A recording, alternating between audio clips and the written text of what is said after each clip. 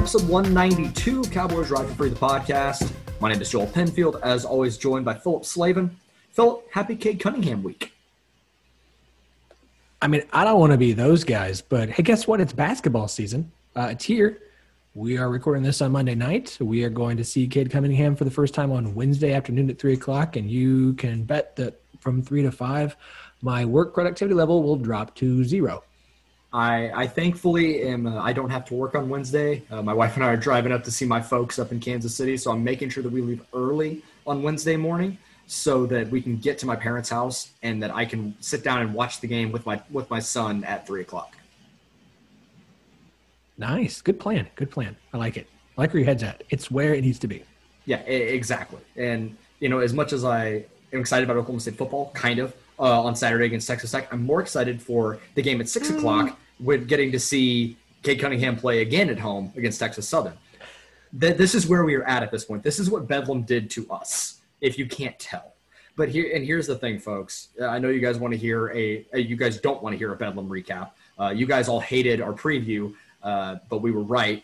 Congratulations. I think we were a little bit right, in our sadness there in that preview. For those that are optimists, I envy your optimism, but also you guys are the ones that had hope. So you did that to yourselves. Anyways, we're not gonna recap that shit show. We'll talk about a couple things here in the conversation we are going to have, but this is we'll call it a state of the program, at least like a prerequisite to the conversation we're going to have probably this off season. Which is usually reserved for, off seasons, idle weeks, periods where you don't have a game to preview. We might talk a little bit of Texas Tech in this one. We're not going to have an official Texas Tech preview because we're going to do one episode a week and it's a holiday on Thursday. This is 100% good. This is going to be a meaty episode. Not sure how much Tech preview. Meaty goodness. But we will have a little bit of state of the program. We'll preview a little basketball probably toward the back end. But we're going to have some interesting conversations here as this one unfolds. I have no idea how long this is going to be. We'll find out together. For my sanity, because my daughter is in her 4-month sleep regression period, and I spend at least 2 to 3 hours a night sleeping in the chair, holding her to make sure that my wife can get some sleep. This can't go on forever. I understand. I'm with you. My son has hit his 8-week regression as well, so I feel you to a certain extent there. That's for sure. So you know what, Joel, as the lead man on this whole shindig, I will give you the floor. Let you. Where would you like to kick things off? I'll kick it off with my frustrations regarding comments made after the game by Mike Gundy. And it is more to do with him, whether he wants to admit it or not, basically saying he and the staff completely failed their players. They did.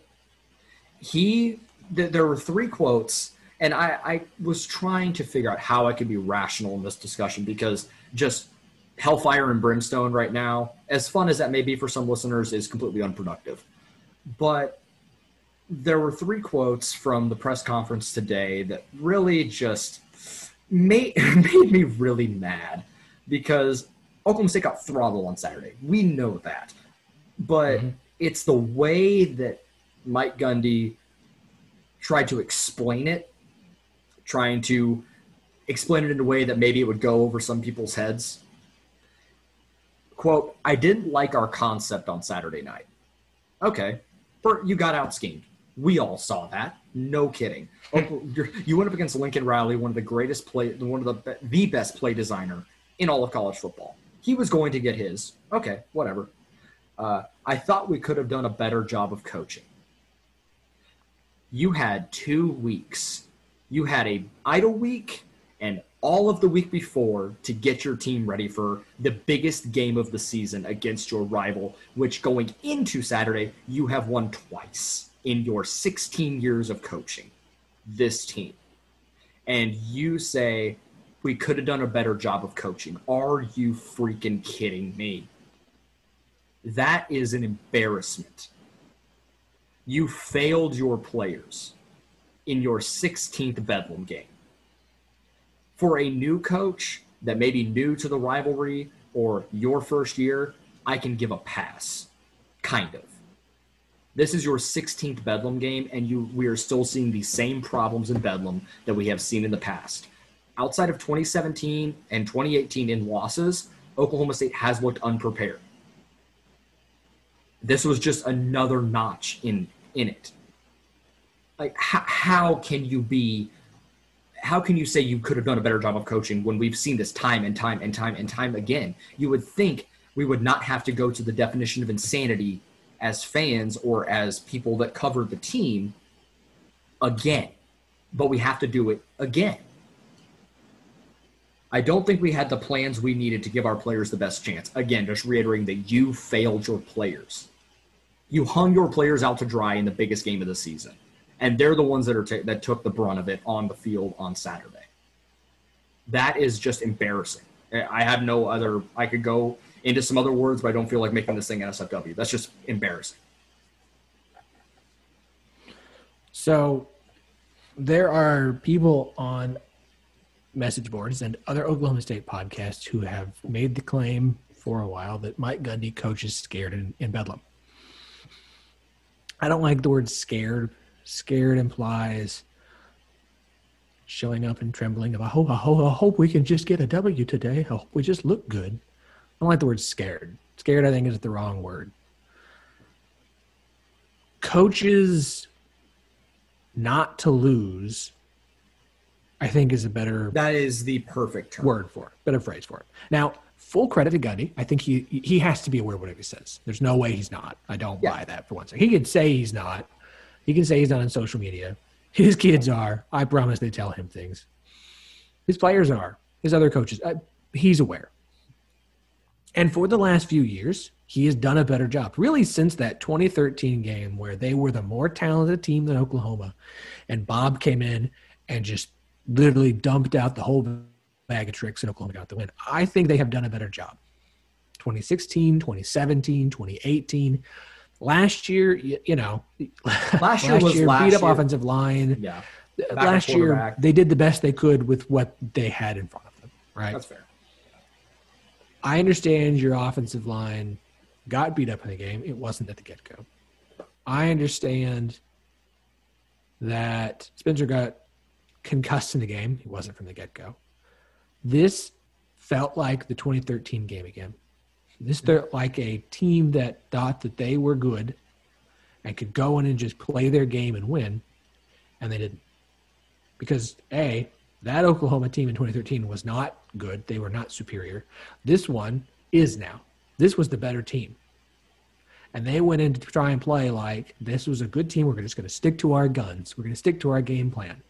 OU came in with spent 2 weeks planning a game plan to attack this Oklahoma State defense and offense. It looked like Oklahoma State said, what we've been doing has been working. Let's just go and do that. We won't really look at what Oklahoma is going to do. They looked like they just came out to do the same thing they always did and thought that would work. And not just the coaches. The players looked unmotivated early on. Now, look, full credit to Oklahoma. Like, they came out on fire. They were, as Lincoln Riley said, the hunter, not the hunted.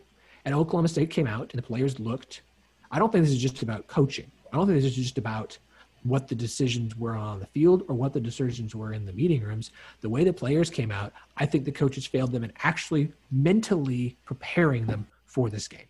Which is the stupidest thing you could possibly do in Bedlam. How can you not?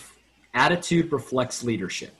How can you not have them ready to go in this game? How can they be that just emotionally off? And then I don't think I have a theory that Gundy has tried different things, getting his teams amped for Bedlam, excited for Bedlam, like Les used to do, trying to keep the team even keel and we're just going to treat it like any other game. I think he's done that. I think he's reached the point after 16 seasons that because he's lost so many times, I just kind of wonder if Gundy just doesn't know how best to prepare his team for an opponent that he can't beat because nothing works. And look, I know the record. And there are plenty of examples of Oklahoma being the better team. There's also plenty of examples of literally the ball always seems to bounce Oklahoma's way. I think back to the Bedlam game for Mike Gundy as a player, 84 Heisman season. He's got the pass. It's into the end zone. The receiver drops Brett it, Parker right? dropping the ball in the end zone. My dad still talks about that. That doesn't happen to Oklahoma. That happens to OSU. OSU players drop the ball. OSU players have calls that go against them and not against Oklahoma. This game, I'm not saying it's rigged. I'm just saying, like, that is the history of this game. And if someone wants to argue with me, that's fine. You go ahead and show me all the ways that Oklahoma's been jobbed in this game, and I will sit back and laugh at you. The point is, this game goes Oklahoma's way. The ball bounces their way more often than not. And then not coaching with that in mind, not coaching to say the way to beat Oklahoma, if that's what's going to happen, then we have to play perfectly. We have to play the best that we can do. We have to come out and be the best team and play like we are an underdog every time is the dumbest mindset. Like every fan would tell you the same exact thing. And to not see that executed on the field year in and year out, with the exception of a few seasons, I think Gundy is too close to Bedlam, if that makes sense. I think he is too personally close, has had too many losses. I think that is a kind of it's like having a bias, a positive bias towards something that is toxic to you. I think that is kind of Gundy's relationship with Bedlam at this point. I think he's been too close to it for too long. And I think at this point, Lincoln Riley is a far superior coach to him. Sorry. They have better talent. They have better depth. This game is played at the end of the year. I don't think Gundy will win another Bedlam unless something super fluky happens. Yeah. And then you can look into the game, and your starting quarterback gets thrown to the ground on his shoulder by Ronnie Perkins. Probably could have been a penalty. It wasn't. Gundy sits there and lets it happen. Trace Ford, I can't remember who it was. I think it might have been Brock Martin.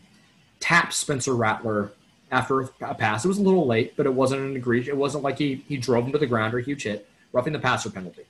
Mike Gundy sat there and took it. And they even talked about it. Kirk Herbstreit brought it up on the podcast, like, Gundy's just sitting there taking it. Like, fight for your team a little bit. Mm-hmm. Now, it's not like Oklahoma State was getting jobbed. I'm not trying to say that. But show a little bit of fight for your team. And then you're down 21, and this is where I turned the game off when this happened because I can't believe that they actually got to this point. You bring Spencer back into the game. They're driving. They're in plus territory. You drive stalls. It's fourth down. You're on the 39-yard line. On OU's 39. It's 4th and 10, whatever. You're down 21 in the fourth quarter, with like 12 minutes left in the fourth quarter. It's not like I'm expecting Oklahoma State to mount a crazy comeback. Mike Gundy decides to punt. He punts the ball away and says it was a game flow decision. No, what that was him waving the white flag and giving up on the game and on his team. Yep. If that doesn't piss you off, no matter where you are, however you feel about Mike Gundy, whether you want him fired or you just want a head coach, I don't care. That is mind-boggling and infuriating.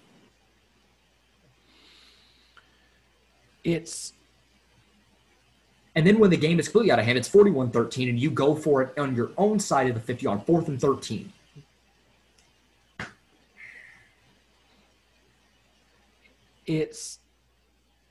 And at that point, it's too little too late. It's just, we've talked about this on the show. Like, once you cross a certain point, there's no punting. You can't punt. And in that situation, don't tell me. I can't decide if the decision to punt or the explanation for the punt is more egregious. I think the decision to is because, congratulations, Tom Hutton had a great punt, pinned him on the one. Fantastic. Ramondre Stevenson got all of that yardage back on the next play. First play. Yep. That's why you don't punt. That's why you don't punt in plus territory. Well, it's because your defense is gassed. Like, your defense was gassed at that point. They had given you two straight – look, got down 21-0. Game was over at that point. But they gave you everything they had for the next two quarters. You were only down 2 touchdowns at halftime. Like, you weren't out of the game. You weren't going to win the game, but you could have still had, you know what? I don't care. I don't care if we're going to lose this game. We're going to go out in a blaze of glory. If we just go out firing and get just riddled in the end of some action movie where some sidekick hero goes in there and is like, I don't care, and just gets riddled with bullets and dies, but it was a blaze of glory, fine. Okay? If it's the end of Butch Cassidy and the Sundance Kid, then it's the end of Butch Cassidy and the Sundance Kid. I am perfectly fine with that. But you decided, we're just going to try and sneak out the back door. Oh, we got shot anyways. I mean, that's what it was. Like, it was such a, it's one thing to coach conservative. It's one thing to coach not to lose. It's another thing to coach like you've given up. I don't know that I can recall, like, I get there's been punts and there's decisions fans don't like. He's too conservative here and there. Conservative, we can battle back and forth about that crap all day.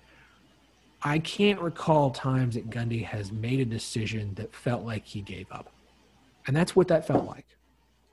He just waved the white flag with a quarter to go and said, "No, we're good. Well, we're gonna pretend like we care once the game is so far out of reach that it doesn't matter." Like it didn't matter at that point once it's 41-13. But at this point, to give up like that, man, I worry. That play right there makes me worried about the rest of the season. Oh God, absolutely. Like that's how bad that decision was. Did he just, okay, we're just going to get, I understand you're going to lose. Did you see what happened? Like Indiana, Ohio State, Indiana got down. It looked like Ohio State was going to blow them out. And Indiana into that game with a shot to tie it or win it. Like that is, I don't want to say younger that's having a coach, but I'm going to say a point of a coach that hasn't been doing this for so long that he's just, okay, we're just going to take the L and go home. I am still fiery. I still have passion. I still care about this. Like, look, Bill Hasten wrote the article. I asked him about, are you feeling burnout? No, I don't feel burnout. I'm not any good at Gundy. I'm not any good at farming. I lose money at farm. This is the only thing I'm good at. There's things that I'm good at, but I don't have passion for anymore. It's one thing to say it's the only thing you're good at. I don't think you have the passion for it anymore. If you're going to make decisions like that in Bedlam. People have been on the fire Gundy train the entire time I was in college. And I'm sure that even before that, 2014, there was kind of that conversation too. I heard it in 15, heard it 16, 17, 18, 19. It was strong in 14. It was really strong in 14. I remember that even because I decided to go to Oklahoma State that year. I remember reading all of that stuff, and I've been at Oklahoma State my entire life. But people were on it in 15, 16, 17, 18, 19, whatever. We've seen it every year. And I've never hopped on that train. I've never been on that because I think it's irrational. I always thought it was irrational. People want to look at one loss because we're in the same state as one of the greatest programs in college football. Like, I think there is some unfair expectation of Oklahoma State because of that school 90 miles southwest. And I think Oklahoma State fans need to be better about tempering their expectations for that reason alone. This year is different. This was a really good team that had high expectations and very well could have won the conference, but they're not going to. But this is the year and this was the game, and it boils back to the punt decision where I'm beginning to feel that I'm not on the fire Gundy because he's not going to get fired. You think about everything he's done for this program in his 16 years. He's turned Oklahoma State into a top 30, top 25 program in the country consistently. Like, you don't get fired for that, especially when you've been at the program as long as you have been and everything you've done for them during your time. If he wasn't an Oklahoma State alum, I think there's a decent chance. But he's been with the program for 30 years, something like that. Between as a player, an assistant, and a head coach, something like, I think it's 30 years. I think this is your 30. But I digress. Sure. I digress. I'm not a math major. I think we're reaching a point where we need to have a serious conversation about what's next. And I don't think this is going to be Gundy's last year, but I'm reaching a point where we really need to begin to have serious conversations about the future of the program beyond Mike Gundy, because this is the program is pretty much stuck. I feel like it's just stuck in neutral. I feel like it's been stuck in neutral since 2017. And even before that, honestly, because that was a team that did not meet expectations at all. So I've thought a lot about this conversation since Saturday. We don't need to go down a huge rabbit hole on this, but it feels like there's we'll save some of this for offseason. We're not going into. Do I have a list of guys I would look at if they had to find a new coach this year? I do. Yeah. I'm not trying to talk. Let's talk about what I would want. No. But I do want to talk a couple of things. If you have a hard time making a decision here, and there are some very hard. There are a lot of different groups when it comes to the Gundy camp. There's those who are ready to be done with him for all the off the field stuff, and have been that way for a while. I have a couple friends who are that way, who they just don't like him. They don't like his antics. A friend of a friend of a friend said something about him around, like all these other things. Like they just don't like him. Okay, so that's one.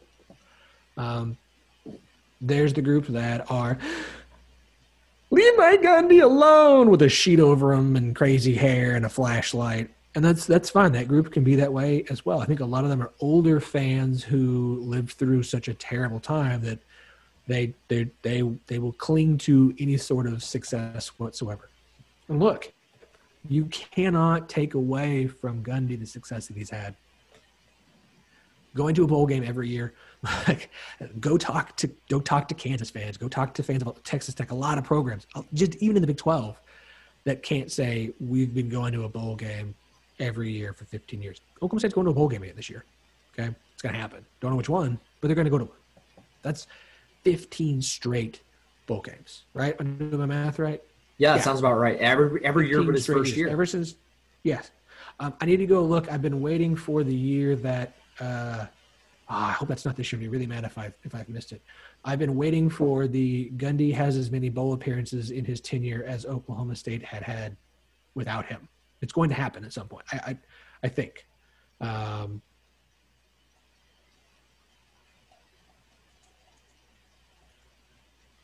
It's going to happen. It might. We might get there. I need to go find it. Okay, so let's see. This will be year 15. Before that, they had 1, 2, 3, 4, 5, 6, 7, 8, 9, 10, 11, 12, 13, 14, 15, 16. Oklahoma State had gone to 16 bowl games in program history before Mike Gundy showed up. They will go to number 15 this year. He is one more bowl game from literally having as many bowl appearances himself than the program did its entire duration before he took over. Okay. You cannot take that away from him. You cannot downplay how big that is. You cannot.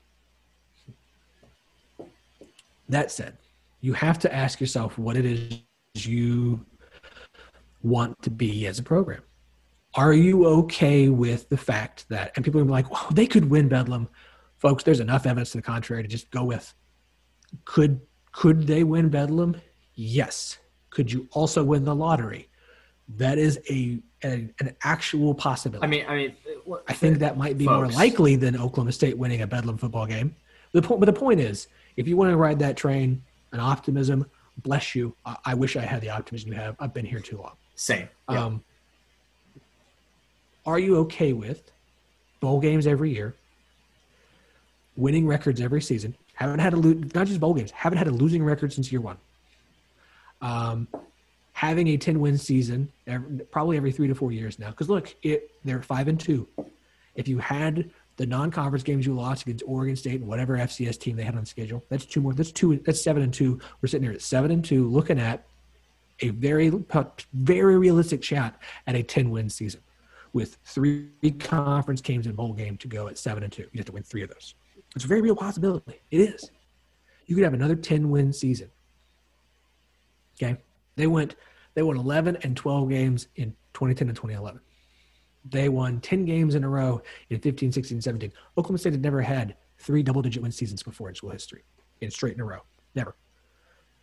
I understand 2017 was like 4 seasons ago. It was. It's a long time.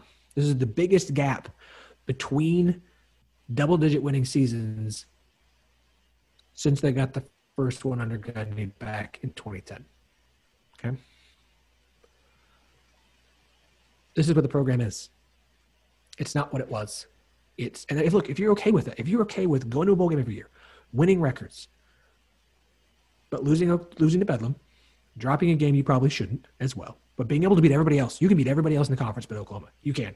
You've been doing it. You've done it. Year in and year out. You could beat Texas. You could beat Texas Tech, Baylor, TCU, Kansas State, Iowa State, West Virginia, all of them. You can beat all of them at Oklahoma. You're going to drop a game you shouldn't. You're going to go to a nice bowl game. And that's your life. There's a lot of schools that would love that life, would die for that life. That's a good life. And if you're okay with that, then, and Mike Gundy's antics off the field don't bother you, then you're good with Mike Gundy. If that's not good enough for you, then you're done with Mike Gundy. If you don't like the antics off the field, then you're done with Mike Gundy. And all that other stuff doesn't matter. And that's fine. I say you bring up this hypothetical. You asked me it off air when we were texting during. Where do you sit on this? I'll put you on the spot here. I believe it was Bobby Bowden, former Florida State coach, who basically had the quote of, after about 10 years, a relationship between a school and head coach sours, and you should probably part ways. Now, of course, that's different if you're Nick Saban or Dabo and you're winning national championships, competing for national championships on a year-in basis. And I mean literally in national championship games on a regular basis. That's a whole different thing. You can be at a school for as long as you want. Everyone's going to be happy. You are. 2014, things were bad. If not for that Bedlam win, he might have been fired. Relationships had soured. Things still aren't great. Part of Joe Wickline left because the relationship between Gundy and Wickline soured. Relationships sour. You're anywhere for that long, it's tough. And I am at the point where I do not want to be unappreciative of going to bowl games. I don't want to be I love going to bowl games every year. I like bowl games. They're fun. I understand if people don't like bowl games. That's fine. You can hate fun too. I love fun. I love bowl games. I like going to them. I like watching them. I like having winning records. It's nice. And I am a person who, if you listen to the guys at Split Zone Duo, who were part of SB Nation for a long time, they're very big on programs knowing who you are. Who are you really? I think the perfect example right now is South Carolina looking for a new head coach after letting go of Will Muschamp, spending way too much to do so because Steve Spurrier was there for a decade, won 11 games 3 years in a row, and now South Carolina thinks they should be a team that wins 11 games a year on a regular basis. They had one 10-win season before Steve Spurrier took over. That's the only double-digit win season they'd had in school history until Steve Spurrier, one of the best college football coaches of all time, took over and was there for a decade and had some insanely good recruits, right? And so now South Carolina and the fan base thinks they should be able to do that on a regular basis, ignoring the fact that at the time, Georgia wasn't what it is now. Georgia is a machine now. Florida has flipped it back on and looks ridiculously good. They have to play a cross-conference rivalry game against A&M, and we can laugh at A&M all we want. They shit money. They spend so much because it literally is coming out of every orifice of their body. Oh, and by the way, they have to play a non-conference game against Clemson every year. Clemson then wasn't what Clemson is now. It was just getting started. It wasn't rolling. That's 4 losses a year probably for South Carolina. They're not going to win 11 games 3 years in a row again. But they don't understand that as a program and an institution. They don't know who they are. Look at Nebraska. Nebraska still can't figure it out. Michigan still can't figure it out. Texas still thinks they're the decade under Mac Brown, not the history before Mac Brown.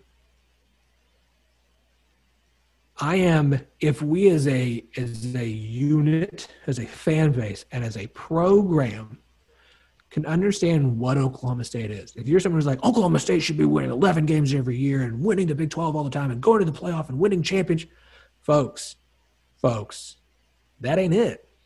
It ain't it. We don't have the athletic department budget for that. Just get over it. If that's what you want, that's great. You probably shouldn't be an Oklahoma State fan. I'm just sorry. Can Oklahoma State be better than what they have been the last 3 seasons? I think so. Can Mike Gundy turn things back around and turn them back into the stretch they were from 2010 through 2017? I don't think so.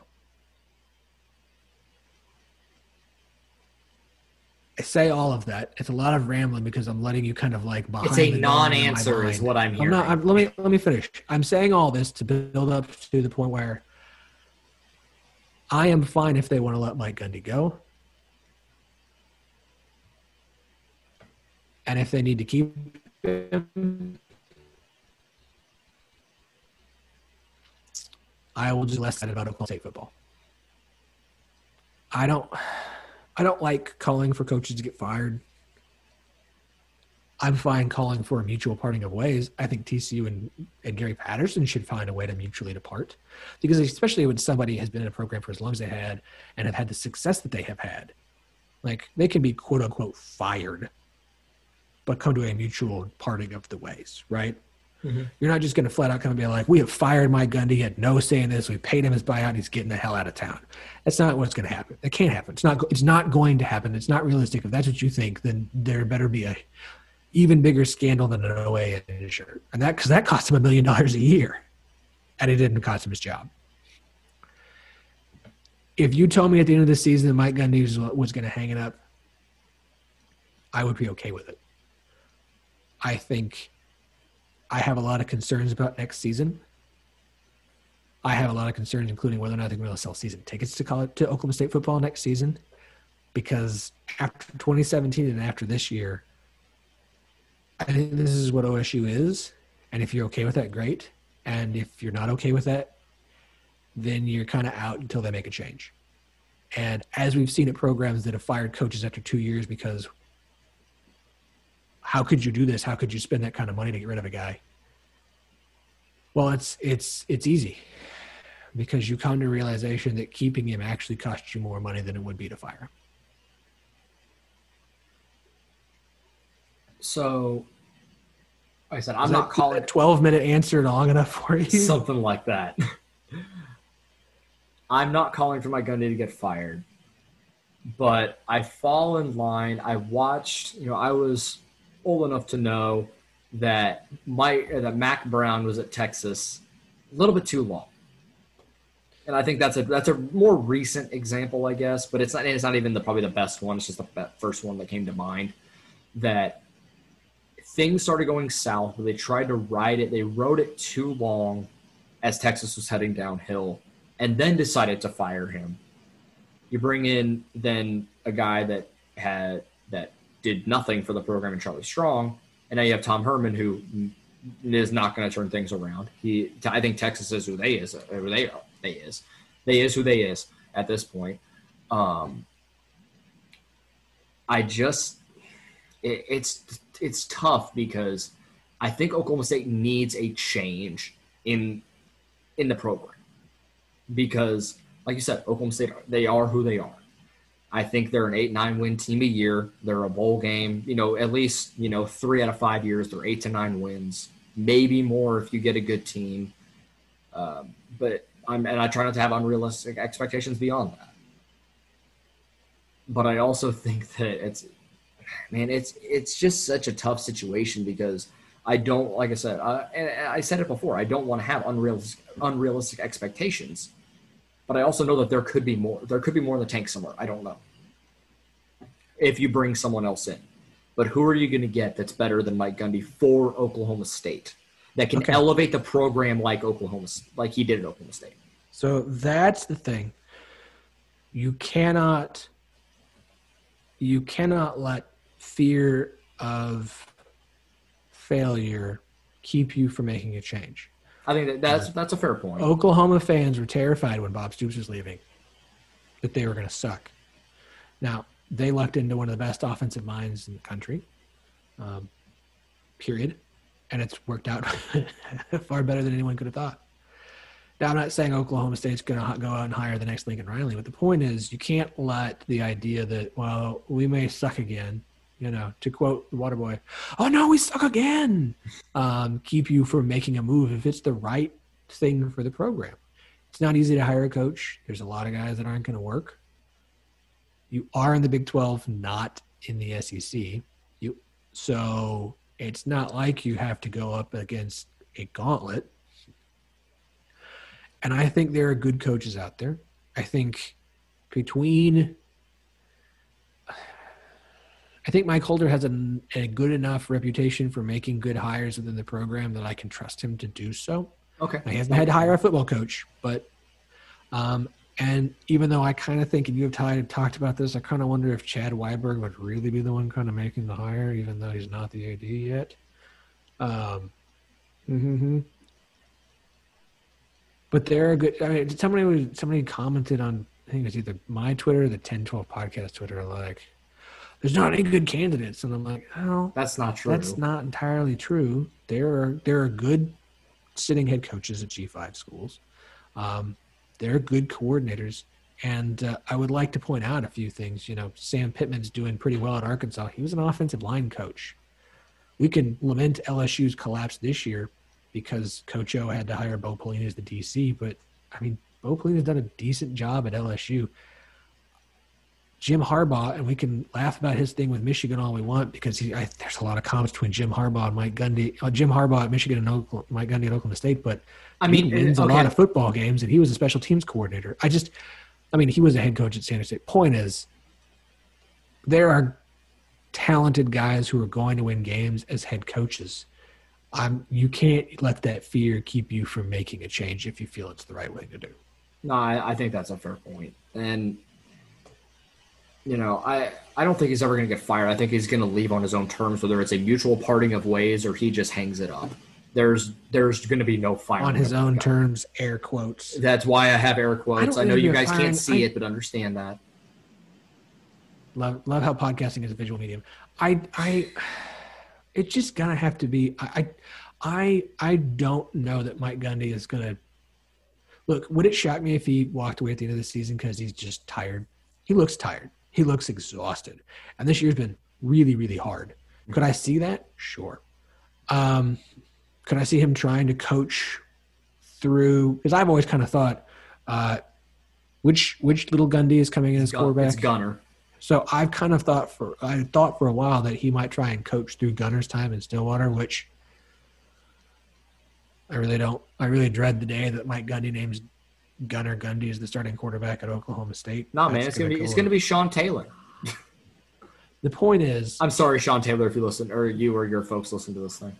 I don't want to get into the quarterback situation and the handling of it, the lack of the fact that they're actually recruiting a quarterback for 2021 because Gunner Gundy doesn't get to count. I don't care what anybody says. Anywho, point is, we're going to have a recruiting podcast. That is going to be an entire episode right there. Oh, I will rain fire and brimstone down upon A, don't get this class is actually better than people think, and B, it's also really, really, really bad. Which is a weird thing to say, but at the same time, it has to do with positions. Anyways, I don't know how much longer he has. I don't think anybody really does. But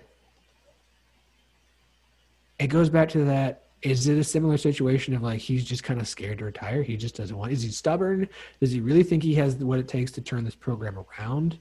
Like I did for a long time. I bought into – when everyone gave him crap for corn dog and all this other stuff and he doesn't have it anymore. I get it. A 7-win season that didn't mean anything other than a bowl game, whatever. You get last season, fine. What is all supposed to build to this year. I think that's what's most frustrating is you built to this year.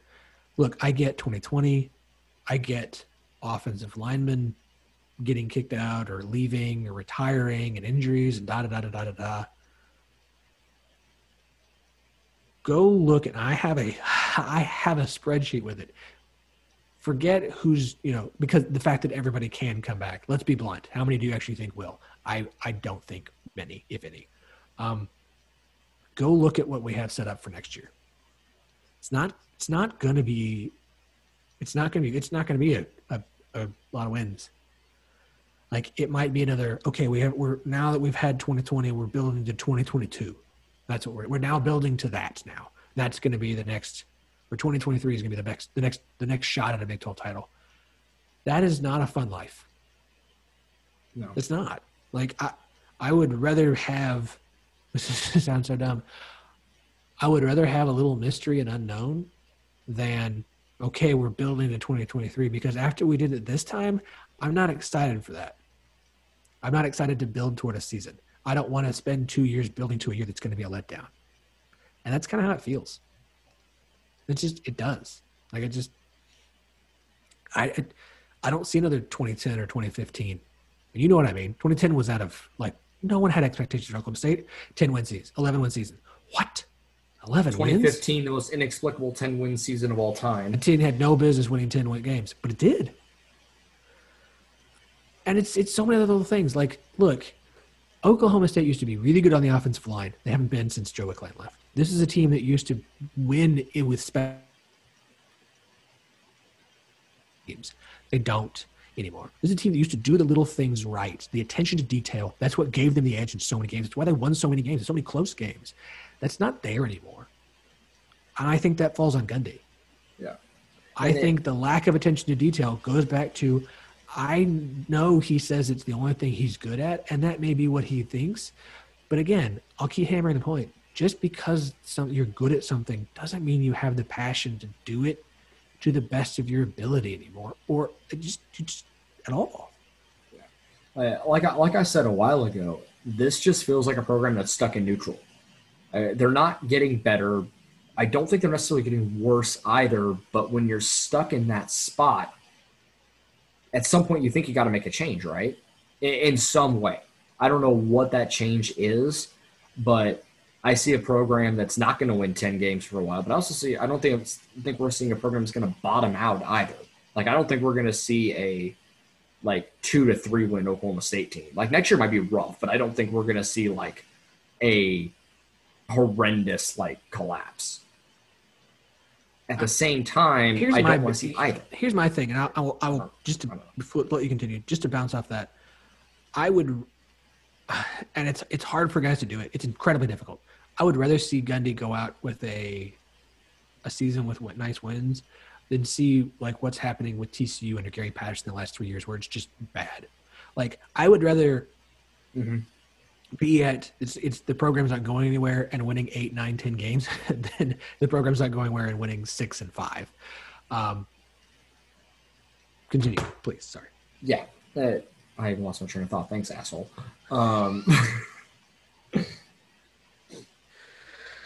I know. I'm a bad co-host. I've talked too much tonight. Dude, I've been you let me sit for 48 hours and wait around a podcast. I got lots of thoughts in my. I do too. I understand. So let's do this real quick. Let's do a little exercise. I'm going to read you next year's schedule. I want you to tell me, and let's do this first before we get to that. Okay. Let me read you the names of all the guys whose eligibility, forget COVID, expires this year. Okay? Forget COVID. Forget that they can come back. They are seniors. This is it. Because I'm not going to assume anyone's coming back until they say they do, right? That's right. We can't. So let me read these names. L.D. Brown, Landon Wolf, Tylen Wallace, Dylan Stoner, D. Anderson, Tay Martin, Dayton Metcalf, Logan Carter, Rice Schneider, Tevin Jenkins, Cameron Murray, Sione Essie, Amadou Fofana, Calvin Bondage, Eamon Agbangbamiga, Devin Harper, Malcolm Rodriguez, Rodarius Williams, and Christian Holmes. Let me also go ahead and just throw in Chuba Hubbard because we should, and because he's gone. And he's technically still a junior, and I have no reason to believe he will, but let's just throw Colby Harvell-Peel in there because there's always a junior that leaves early, right?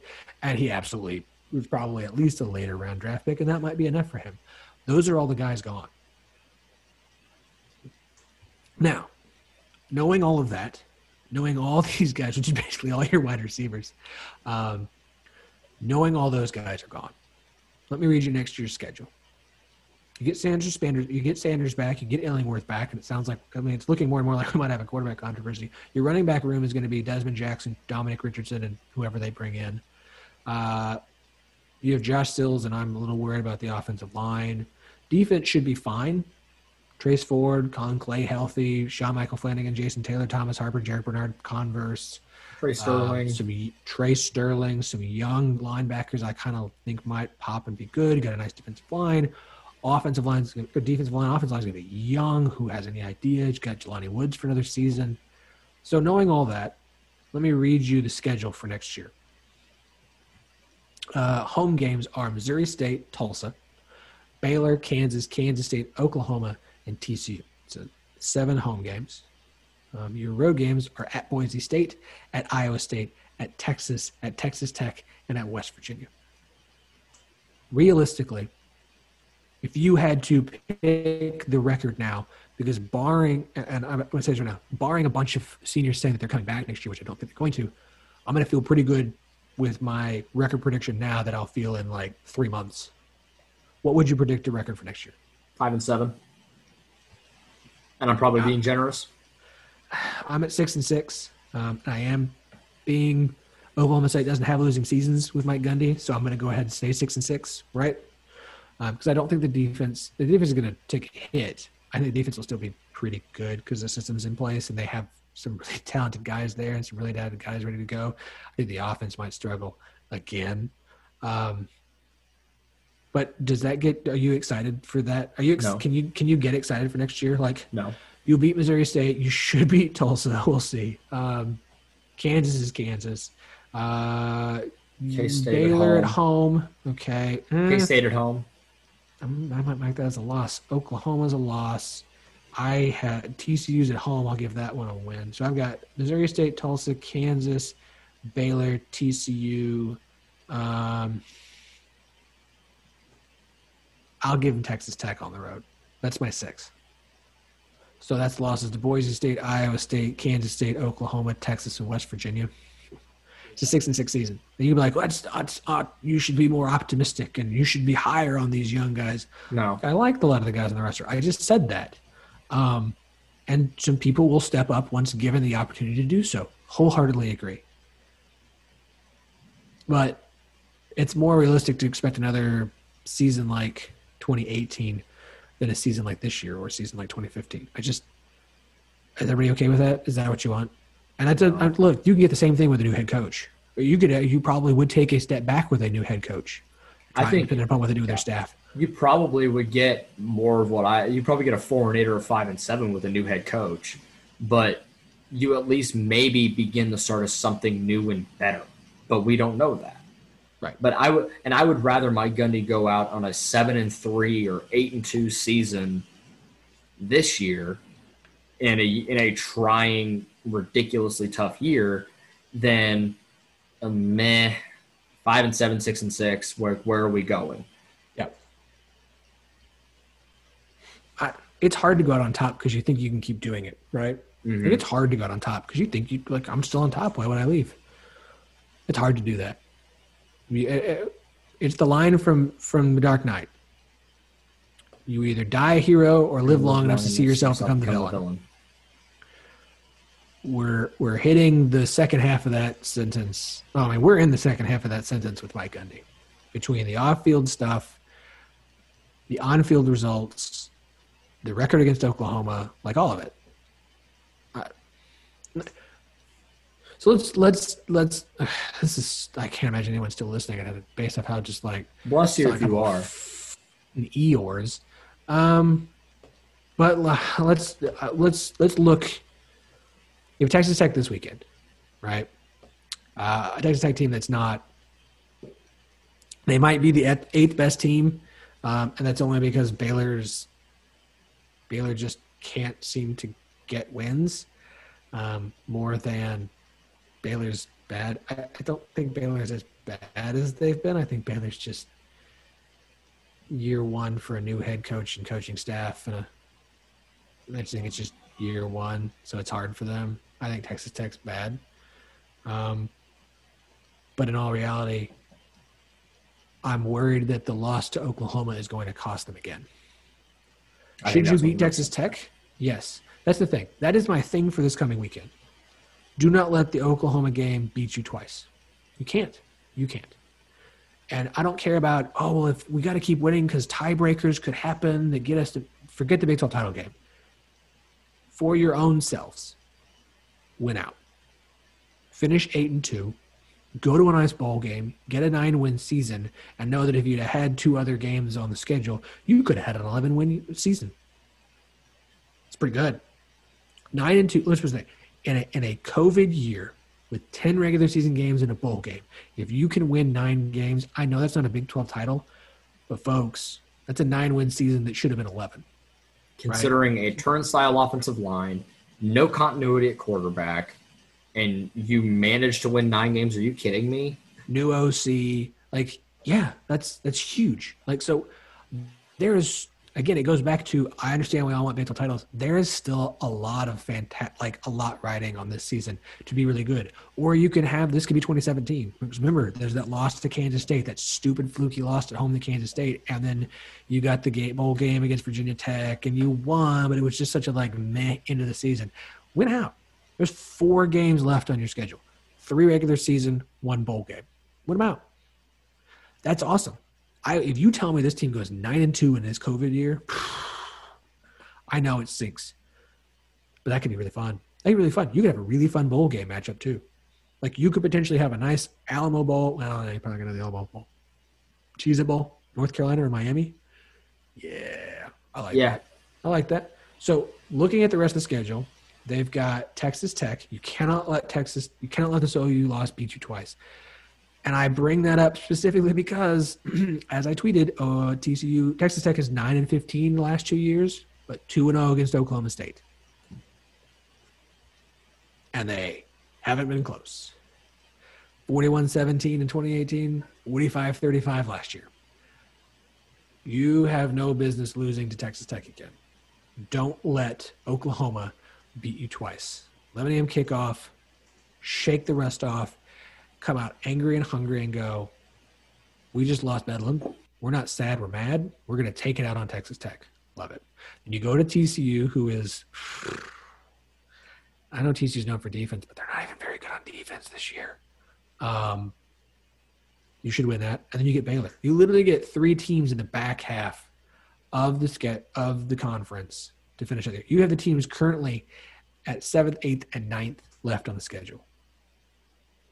Don't blow that. Don't play crummy. Yeah. Just go in. Do I think they're going to drop a game? Yes. I'm also a pessimistic asshole. Do I think it would probably be Baylor in the regular season finale on the 12th? Yeah, because like I said, Baylor's not as bad as their record is if you've actually watched them. They're not good, and they can't close out games to save their lives. But that's the kind of team that last game of the season, they got nothing to lose at home. They pull off a win over Oklahoma State just for funsies for them. I want OSU to win out, 8-2 in the regular season, go to a bowl game, face a good opponent, get a big win. Who wouldn't love to beat Mac Brown in North Carolina in the Cheez-It Bowl? I know it's the Cheez-It Bowl in Orlando. I don't care. Get a 9-win season. There's a 9-win season in a COVID year with just 11 games on the schedule in front of you. Take that shit and run with it. Care about that and run with it. Because I do. It's fun. No, I'm with you on that. Going to bowl games matters, whether you're 6-6 or you're 10-2. It matters. Some of the most fun I've had at bowl games were the crappiest. But I was at the OSU Missouri game in 2018 in the Liberty Bowl. That game was fun. Into that game, crazy. That game was fun. I was at the was it called the Heart of Dallas Bowl against Purdue after the Beat the living crap out of Purdue in that game. The 2012 season. OSU and Purdue, neither one had any business being in that bowl game. OSU thought they were going to get a better goal and then got passed up by everyone and fell all the way to the last place bowl and had no business being in the last place bowl against a Purdue team that was their only bowl game appearance in a decade. They had no business being in a bowl game, period. It was cold and gross on January 1st and drizzly, and I got hammered, and it was great fun. The game was dumb. I don't care. Bowl games are fun. I love bowl games. I love winning bowl games. Go 8-2 to win a bowl game. My only hesitancy, and I think this is just me being a cynical asshole too, is I saw Mike Gundy talk about players are really down, and so are coaches right now. They better figure that out quick. That's a problem. I know it's Monday, but if you can't get your team short-term memory, let's go, that, 48 hours after a game, like, that concerns me, that they're going to play really flat. I think they can still play flat and beat Texas Tech because Texas Tech is not that good, but it would be an ugly, disgusting 20-17 type of game if they do that. I hope they can come out fiery and put it on Tech and put people back on notice that Oklahoma State's still good and they're not what they showed on national TV, 41-13. But it is concerning that that's still how they feel at this point. That needs to change very fast. The coaching staff. And if failed them once, don't fail them again. And that's the thing. If Oklahoma State comes out flat and they lose to Texas Tech in some fashion, like, you cannot lose to Texas Tech. They are not good.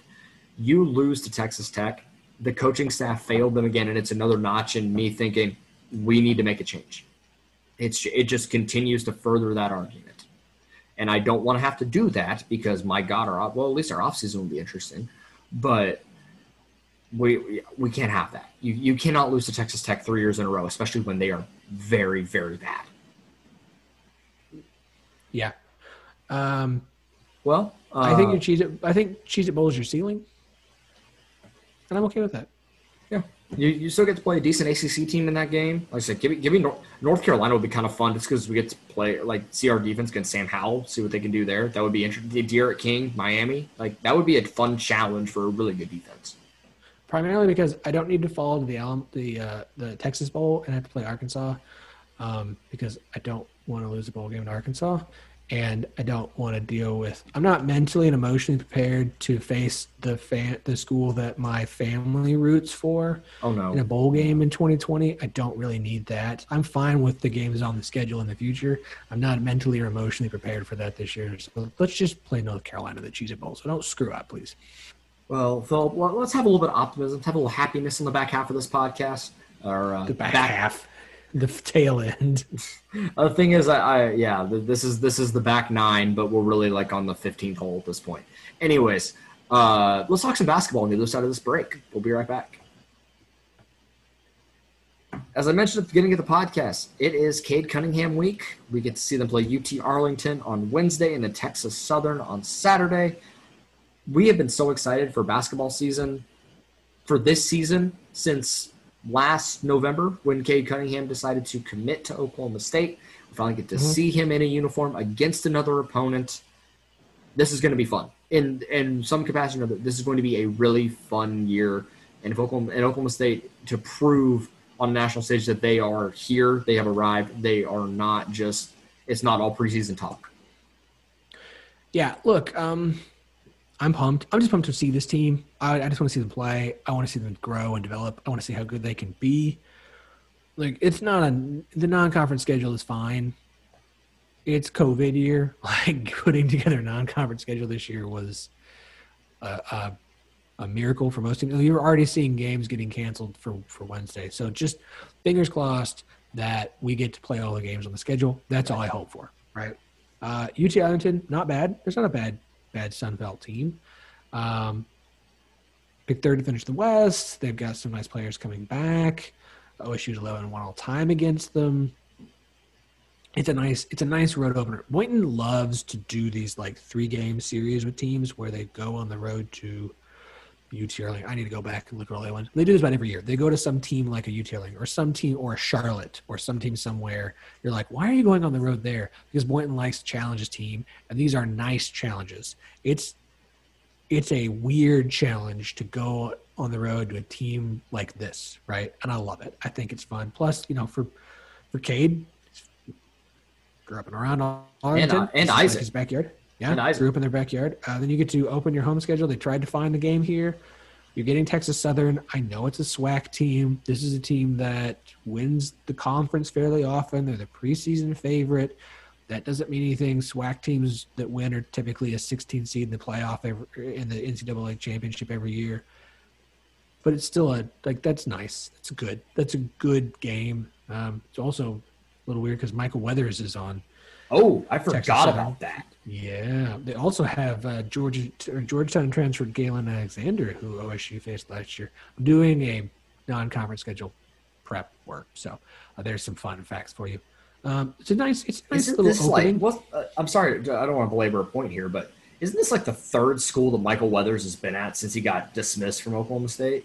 No. It's just his third school total because he started at Miami of Ohio. Then he came to OSU. And then I think this is just where he ended up with. Wasn't he at like Nicholls State for like 2 months and then transferred again? He might have been. I don't. Yeah, he was at I like haven't some other followed his small career school. that closely for a while.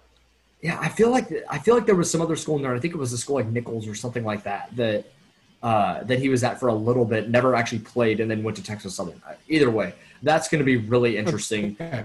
Remember when he was the point guard of the future? He committed to Nicholls State. I don't know that he ever actually went to Nicholls State. He never Okay, played that's what it with was. them. That's what it was. So I don't know.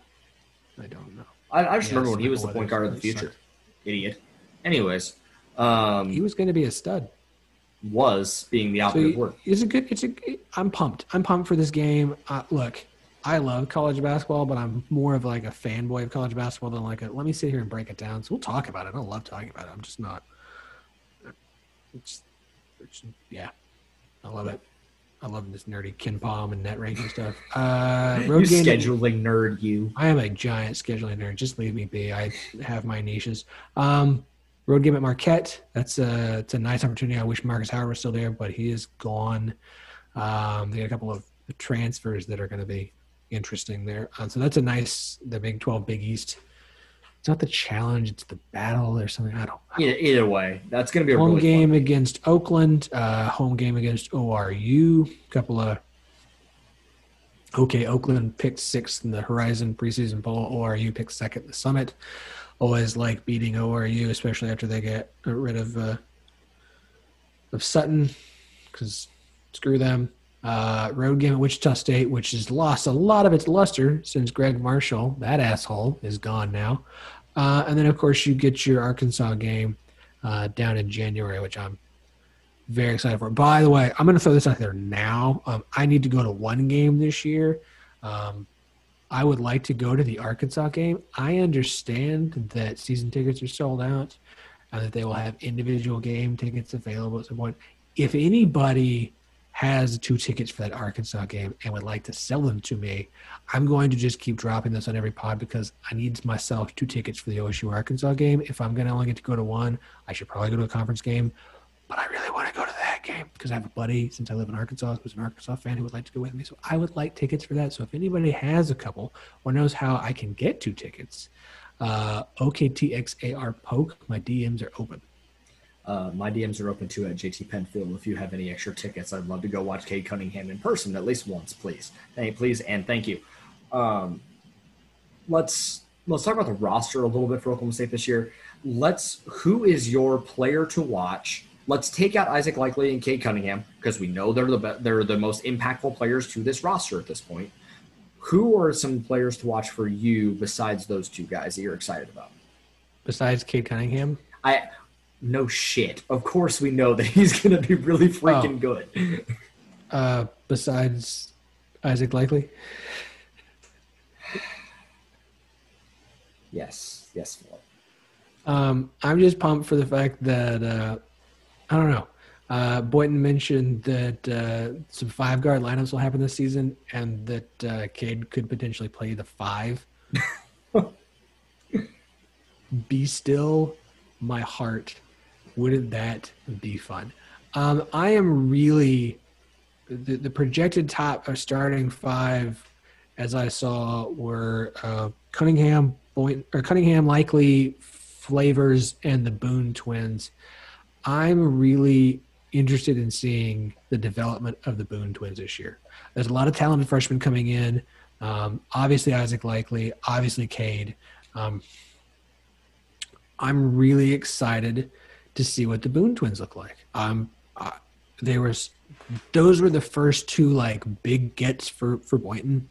Really, like if from the recruiting, like not just like transfers, Michael Weathers and stuff, we can follow them, but the Boone twins were the first like, yeah, like all right, we're feeling real good here. Like names people were super excited for coming in. I'm really intrigued by how they look this year and their continued projection or their continued like growth and development. Like I'm very excited to see how they do. They had some really big moments last season. They had their freshman moments, but I'm pumped for them. Yeah, my guy's Farron Flavors.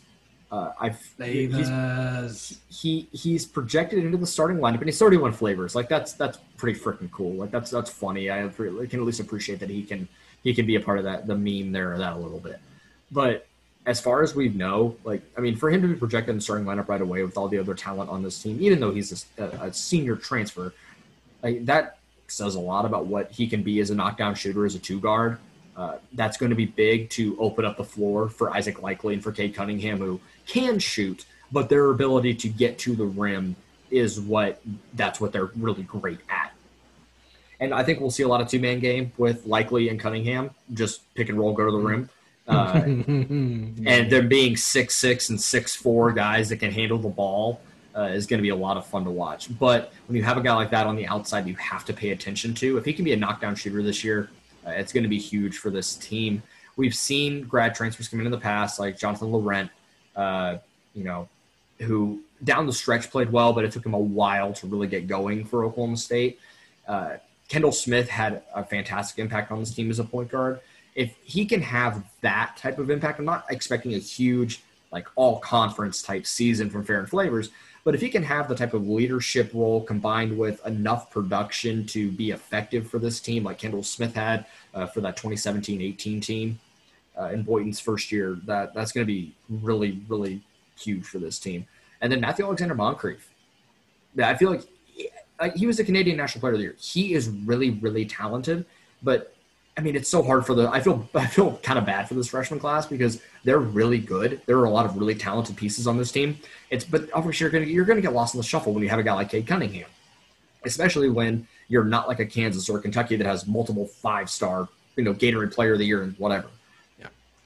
But the few clips I've seen of him, he's a really raw. I'm going to sound like I'm talking about a Thunder first-round draft pick, but he's a super raw, ridiculous athlete with some crazy bounce. I saw like he took an outlet pass from Cade coming down the court on the offensive side of half court. He takes one dribble from the 3-point line, two steps, and a dunk where his elbow was up to the rim. Like he's going to make some really crazy splash plays. He may be a two-year guy, but my goodness, that's the type of freak athlete that's going to make some ridiculous plays for this team. And his length and ability at his position to be able to guard three, play like almost like a 3 or 4, stretch 4 kind of, and defend and play and his offense ability on the other side. I'm excited. The other guy I'm really interested in seeing, they need shooters. Shooting was a problem last year, and I think one of the reasons that Farron Flavors is getting a starting spot is he has proven that he can shoot. You need a shooter to pair with Cade Cunningham. Likely is not a shooter as much as a slasher. The Boone twins, you need a shooter. The guy I'm really interested to see how well his shot develops is Avery Anderson. He had some really nice games. It's some really nice shooting games. 6 of 10 against Minnesota last year. 5 of 9 against Iowa State. So he had some good games, and then he had games where he was just bad. But he's a true freshman. Like, what do you expect here? He's the guy I really want to see if he can develop his shot. If his shot can continue to grow, I think that's big. But they need a shooter. I don't know who that's going to be, but someone who's able to sit back there and jack up threes. Like, they need that. They haven't had that. I don't know who that's going to be. Chris Harris likes to shoot threes. Chris Harris can't shoot threes. Maybe he will this year. Maybe he'll find his shot. I don't know. But somebody has to be able to, because Dizzy's gone. Lindy is gone. Who's going to be that guy who can hit those shots? I think that's part of what they brought Brian Williams in for him from Ole Miss. Yeah. Or Bryce Williams, right? Bryce Williams, yeah. Bryce Williams. Haven't heard much about him, so I'll be interested to see how he does. He's supposed to be a shooter, right? So we'll just have to see. I don't know. Maybe. Yeah, but they need someone to hit shots. And I think the thing with Avery Anderson, too, is being able to be a court general off the bench, too. He showed some promise as a bench point guard last year. His handles are ridiculous. He sometimes goes way too fast for his own good, but he's just that kind of twitchy sort of, 6'1" point guard, but he defends the ball really well too. He plays Oklahoma State basketball on the defensive side. And so that's really fun to watch. So he takes charges, he dives on the floor, like he does all the things that you want in Boynton's program at Oklahoma State in general. A guy like Rondell Walker too, who I think can develop into that kind of outside shooter as well. How much run he gets, we'll see. I'm curious what the rotation is going to look like, because I believe right now the projected starting five is the Boone twins, Cade, Isaac, and Farron Flavors. Outside of that, we don't know what the sixth man is going to look like, seventh man. But with the guys you have right now in Bryce Williams, you have Avery Anderson, Chris Harris, Rondell Walker, and then a Bernard Kuma or somebody else. But you have a legit at least 8, if not 9, that you can go to at any given point. Whether they're freshmen, they may be young, but at least they're talented enough. You can put them on the floor, and it's not going to be a liability. We've seen that before where Oklahoma State's had to go 8-9 deep, and they've thrown guys on the floor that have no business being there.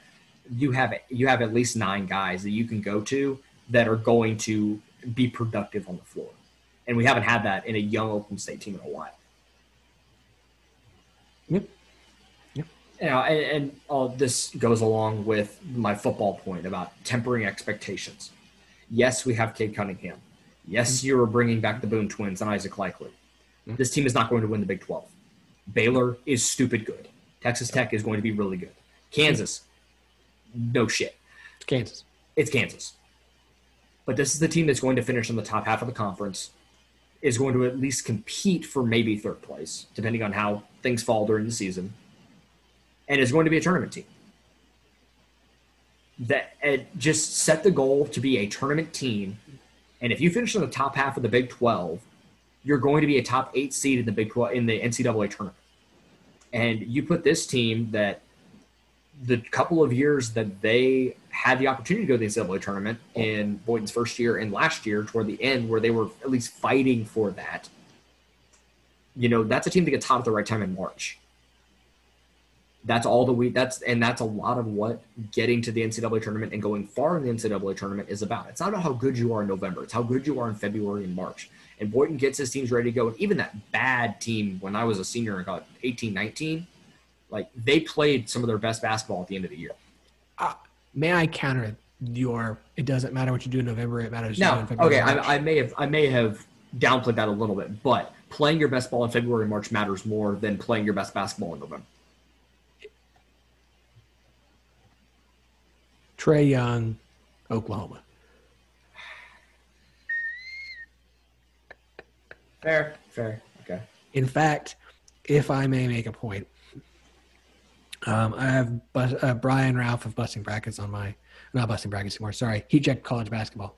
And the Open Ralph pod on my show a lot, talk with him a lot about college hoops a lot. And his big point, and I've heard other people do this, your hope for a postseason berth for Oklahoma State, since they have a postseason ban, Alabama doesn't, but bullshit, whatever. The hope is that the appeal takes too long and they don't get to it this year, and maybe either the ban is pushed off for a year, or they finally just decide not to do it or to rescind that punishment for Oklahoma State. One way to help force their hand there is if Cade Cunningham is so good that you can't keep him out. And I always think to Trae Young at Oklahoma. On anybody, I mean, literally, ESPN would spend hours of their day talking about Trae Young.